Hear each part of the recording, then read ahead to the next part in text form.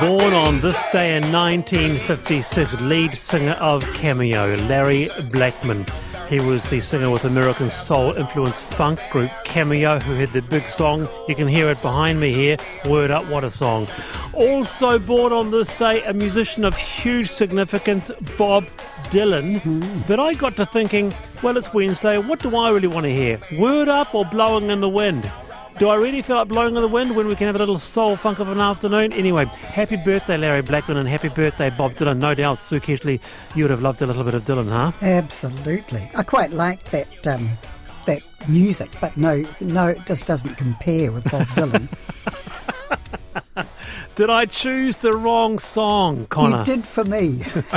Conor? Well, that guy sounds like Prince a bit, doesn't he? Yes, he does. You know, very good. Very good. I used to like Prince, or quite like Prince. That's exactly it. Good on you, Conor. That's the way. Yes, Prince was actually quite influenced by Cameo there. In fact, I do believe they were, if not friends, compatriots. Anyway, that's a fantastic song by a fantastic band, Cameo there.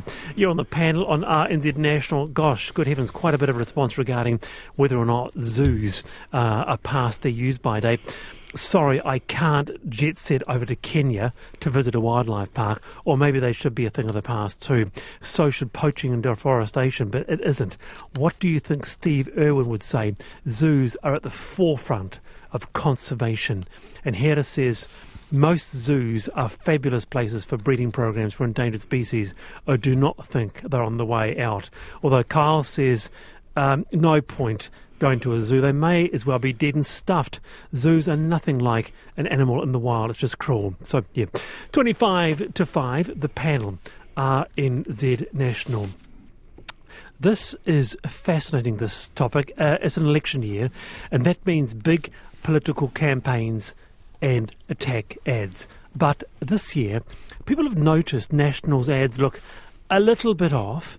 The reason for that is at least 4 of the images they've used in their campaign so far have been generated by artificial intelligence, AI. They've included AI-generated healthcare workers, ram raiders, and even the cast of the Fast and Furious movies. Is this something we ought to be worried about? Is this a great example of adapting tech for the modern times, or is it just utterly creepy? Text me, 2101. With us is Gorilla Technology Chief Executive and Futurist, Paul Spain. Kia ora, Paul. Kia ora, how are we doing? Very well indeed. And looking at these images, it wasn't obvious to me, but was it obvious to you that they were AI created? There is a bit of a look that you get used to seeing with some of these AI images, and it sort of comes through in things like the hands. At times there can be extra fingers. Sometimes the facial features and skin just don't look quite right. But this is going to evolve, and it probably won't be too long before we get to a point where, in most cases, you can't tell. And certainly that is the case with some of the imagery that we're getting out of AI systems. You know, today there's some you can, some you can't. Well, I personally couldn't tell in this particular image of the healthcare workers. I just thought it was a photograph. But I do acknowledge, Paul, that there are some instances of AI where there's a photograph of a footballer, and the hand was around the wrong way, and it did look quite creepy. Yeah, some of them are really, really creepy. I was talking to somebody that works in the disability sector, and they were telling me some of the challenges that they had with finding imagery that suited for their work. And so I just showed them on the spot how I could generate some images. And their first example was, what about somebody crossing the road in a wheelchair?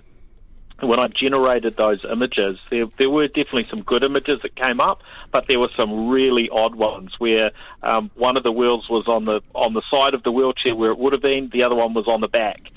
Just all sorts of strange things that I've seen with the AI at this stage, which no doubt will mature and improve over time. Okay, so a huge response on this. Someone says, not creepy at all. The alternative is stock photography. There is no difference. Others say this is creepy and this is wrong. Let's go around the panel. They'll have views. Stay there, Paul. Sue Kedgley. Yeah, well, I personally, I think it's a bit of a mistake by the National Party because if you're going to run a campaign, you want a campaign that people can trust. Now, according to the polls, that National already has got a trust problem, and why would you trust a party that uses fake images, phony RAM raids and so forth? But I think the main thing is there should be disclosure rules around it. So if you're going to use an AI, somehow or other we should know that this is phony and not real. Paul, a bit of a disclosure. I know that there is movements overseas. America, yeah. For example, a US legislator proposed a bill that would force politicians to disclose when AI tools were used to generate imagery. Is that perhaps part of the answer? Yeah, maybe look at it in some situations. It depends how they're used, but I think this will soon just become the norm. Most images that end up in the media, go through a tool like Photoshop or some other photo manipulation tool. And there are technological sort of elements that are going on, and algorithms to compress our images and so on. And it won't be too long before probably any image that you see anywhere will have an element of AI in it. So really? It becomes a little bit of a sort of a sliding scale then in terms of, while this was originally, a photograph, but then it has been modified in one way or another by AI through to, fully, completely AI generated images. So I'm not quite sure how that will play out and whether that's needed. But I certainly that trust aspect I think is important. And National are now, out on their own. But, you could argue, look, they're innovating. We're a country that needs to step up from a productivity aspect. And maybe they're leading from the front on this and saying, look, this is a way we can improve productivity, and others should be looking at it too. Yeah, as David Farris said, Conor, on Twitter, I think it was, never have to check rights agreements for stock images. Has it expired? What medium is it for? How many copies? And you never have to worry about the people in the photos complaining that they don't want their image used or having a relative to complain. And David says stock photo libraries will be like video stores, redundant. And I thought that was a fair point, Conor. Yeah, well, I guess with any visual or imagery in an ad, ads have used cartoons before. They've used actors who are acting as a family and they're not really a family. There's Photoshop of people who look younger than they actually are. I'm not so worried about the images where they come from. If they come from a, what do you call it, AI or whatever, I don't really mind so much about that. What I care about is that whatever the ad is factually right or correct. So if they're saying there's, too much crime and there's 100 more crimes, well, I hope that number 100's right. If it's only 50 and they're saying 100, well, that would really concern me. But if they have a photoshopped criminal in the ad or an actor or a cartoon, I'm not so, fussed about that. Not fussed about it. All right, so just final response there, Paul. What do we need to look for in the future, in the next 5 years, regarding what some might see as a slippery slope when we start getting into, for example, images? What about this? What about reconstructed or new speeches that are generated with high-end imagery? And Wallace, I noticed the Electoral Review Committee is looking at the use of AI in election campaigns. Paul, do you know what they're looking at, and what can we expect some rules around this? Yeah, look, I'm not sure exactly what they're drilling into, but what we've got to realise is the things of science fiction are becoming true, and so the idea of a video, featuring a member of another party, and completely made up situation, words, context, etc. All of these things become possible.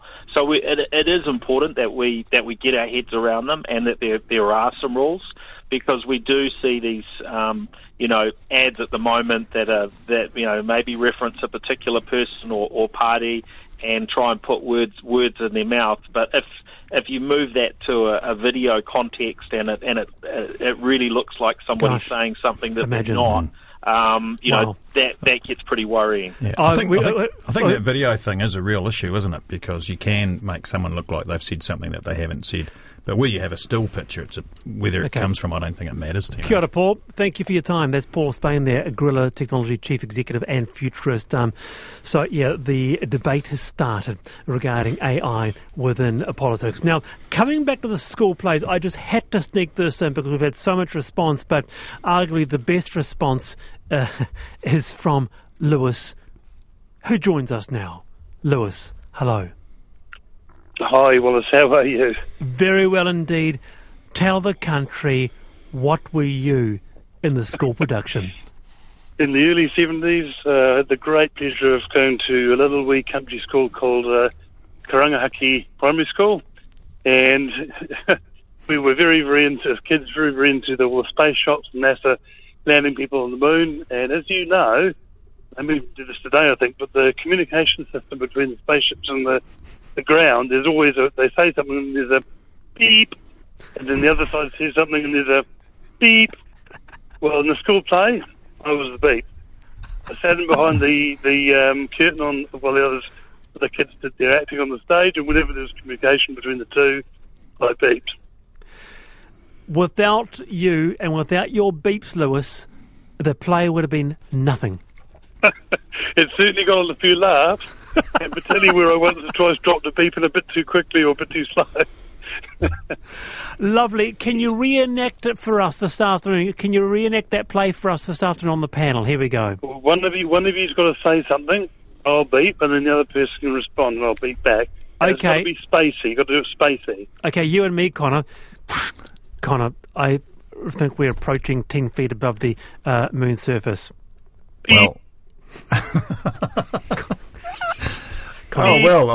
yeah. Gosh, I missed my cue there, didn't I? Yeah. We're useless, Lewis. You're the star of the show. Your beeps were perfect, but Conor and Wallace utterly useless. Yep. Very good. You never make space astronauts, that's for sure. Yeah. Or a school production. Thanks. I'll be good at the beeping, though. Yeah. Oh, dear. Thank you, Lewis. It's 14 away from 5. The panel are NZ National. Hey, lovely to have you company today, and thank you very much for all your feedback this afternoon on Wednesday. Now, the world's most miserable countries revealed. New Zealand is 104th most miserable out of 157 countries. Zimbabwe deemed the most miserable place, ahead of Venezuela, Syria.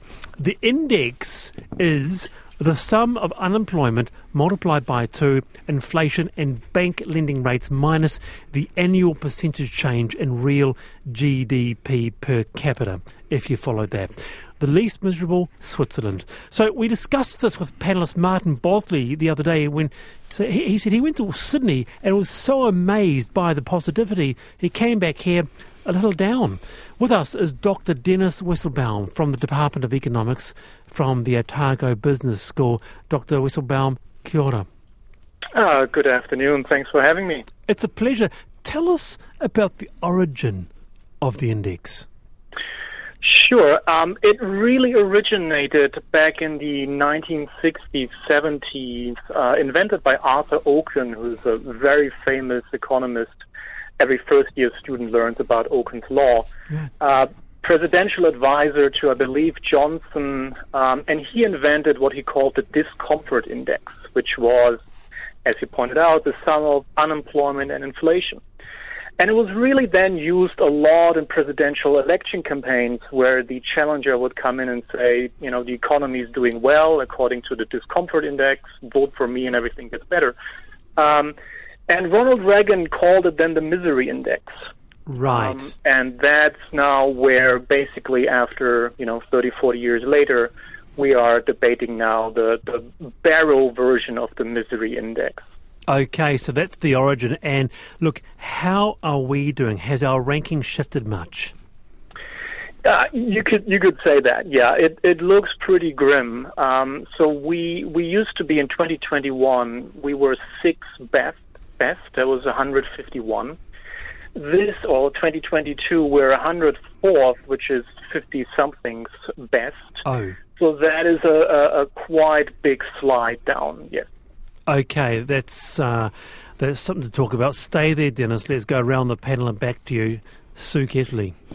Well, I think this is completely nonsensical, as if happiness can be measured by inflation, bank lending rates, and GDP. And actually, there's another one. They're just sort of gimmicks, really. But there's the world's happiest index. Yes. But at least they measure healthy life expectancy, corruption levels, social support, and other things like that. But to give you an example of how ridiculous this particular index is, Kuwait comes out as number 2. Now, in Kuwait is it's got an Emirates, who's basically an autocracy with appointed judiciary and government, and couples aren't even allowed to hold hands or kiss in public. So I don't really think that's the second most happy nation in the world. Okay, it's so completely Sue, ridiculous. Sue and Ireland's third, by the way. So Sue doesn't take much store on this this index. Conor?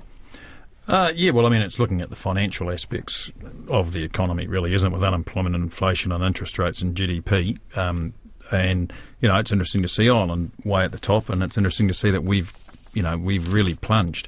And I guess, we've just heard the OCR going up again. That'll be a pretty big factor in it. Inflation's up a lot.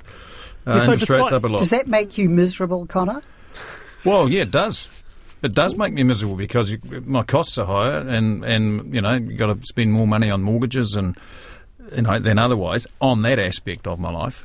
But I still look at the sun shining up there, and I enjoy every day and the wind in my face. And you're off to England tomorrow morning at 6 a.m. So Conor's pretty happy. Okay, so Sue doesn't buy it. Conor says there's value in it. Finally, Dr. Whistleblower, is there value in indexes such as this in terms of giving a mark or a flag to where we are internationally? Yeah, I think we have to be very careful how we interpret this. I think happiness is the wrong word for what the index tells us. It tells us really how the economy is doing, which you might believe has something to do with happiness or not. I think I generally agree with the fact that inflation has nothing to do with happiness other than changing how far $1 goes. But it doesn't, whether you see a 7 or a 5 or a 4 is not going to affect your well-being, your happiness, whatever you want to call it. There is value in the index in the sense that it tells us something about changes over time. The value that we see, the number, doesn't tell us much. But when we can track that over time, we can see, relative to other countries, we have lost 50 positions, whereas the country that was closest to us the year before, Taiwan, is actually now better. Okay. So that tells us something about what's going on in terms of the direction rather than whatever the number is that the misery currently is. Great to have you on the program to explain that, Dennis. Kia ora. Appreciate it. Thank you. That's Dr. Dennis Whistleblower from the Otago Business School there. So talking about the misery index. But finally, away from the misery, Hawke's Bay has had a tough go of it this year. So today we really wanted to highlight some positive news for the region, and positive it is. It's just been crowned a great wine capital. Right now it's actually in the big leagues with Bordeaux, Napa Valley, as only the 12th place in the world to receive a membership. With us now to tell us what it means for the region is Brent Lynn, Executive Officer at Hawke's Bay Wine. Brent, kia ora, good to have you here.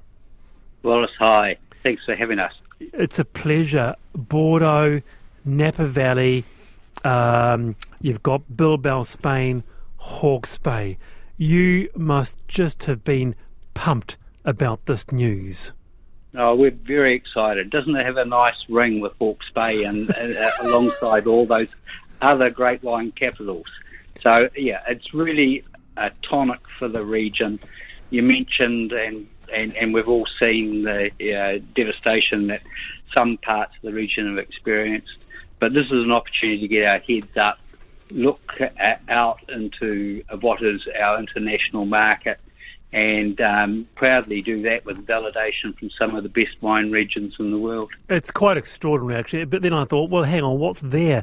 Then I thought, well, hang on, what am I talking about? You've got your Elephant Hill or your Church Road, haven't you? And all that type of thing. Sue Kedgley, after a shocker of the last few months, isn't this just such good news?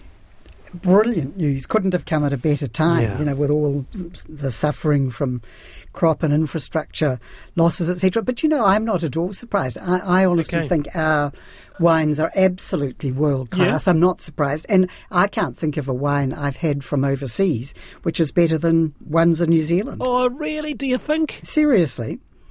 I think she's right, Wallace. I think she's right. I think Sue's got it in one. What about you, Conor? You've travelled a bit. You've no doubt had the odd glass of wine. Well, I have had the odd glass of wine, and the Hawke's Bay wines are great, aren't they? And as are Marlborough and Central Otago. I think we are, as a wine sector, have done magnificently over the last 20 or 30 years at improving our wines, and so this recognition, it sounds great, and it's no doubt it's appropriate. So, all power to their arm. Hope they can sell more wine at a higher price because of it. So, Brent, while you're with us, you've got other great wine capitals. So, for example, alongside the well-known ones, you've also got Lausanne in Switzerland, Mendoza, Argentina, of course, the Napa Valley and San Fran, Verona, Italy, Adelaide, South Australia. What does this mean? Does this mean that it's going to be really recognised internationally? When you talk of Hawke's Bay, people or wine aficionados are going to go, yes. Yeah, there is a piece in there that's around validation of the quality of Hawke's Bay wines, and by virtue of peer association with those great wine regions. But it's also going to drive awareness from a tourism aspect. It's going to drive awareness of the Hawke's Bay food and wine ecosystem. So it's really around that awareness aspect that is going to lead our businesses to have opportunities to prosper. Yeah. Now, I've got to ask you, how is the sector faring after Cyclone Gabrielle, when we was just shocked by the silt that was all over many of those vines? Yeah, it was quite graphic. The affected vineyards were devastated, but it was only a small proportion of the Hawke's Bay wine estate. This, is very devastating for those individual businesses. But as I said, what we're trying to focus on with this is getting everyone's eyes up and looking forward, and helping those that have been affected of working their way through the challenges that they have. Good on you, Brent. Thanks for being with us. Before you go, I'm not going to get you to choose a favourite because that'll put you at a tricky spot. But what's the grape of choice right now for Hawke's Bay? Chardonnay. Your Shardies. Yep, I think Marlborough and Otago, they'll be they're right. They're really as good as the Hawke's Bay, so I think there'll be a bit of New Zealand competition around this. Indeed. Kia ora, Brent. All the best. Thanks for your time there. That's Brent Lynn, Executive Officer at Hawke's Bay Wine. Someone says, final feedback for the day, I have been to Mission Control, and that was a well-timed beep. So... Chris says, agree with Sue, these conversations are ridiculous. The endless negativity we hear in media and reporting is disappointing. We need to be more positive about our country. And on that note, we're going to go out with a little Bob Dylan. Happy birthday, Bob. And great. Yep. And Sue Kedgley, Conor English, lovely to have you come this afternoon. Thanks a lot. Great stuff. All right. I'm Wallace Chapman. I am back tomorrow, 3:45. Already excited about it. Stay tuned to RNZ for Checkpoint with Lisa Owen.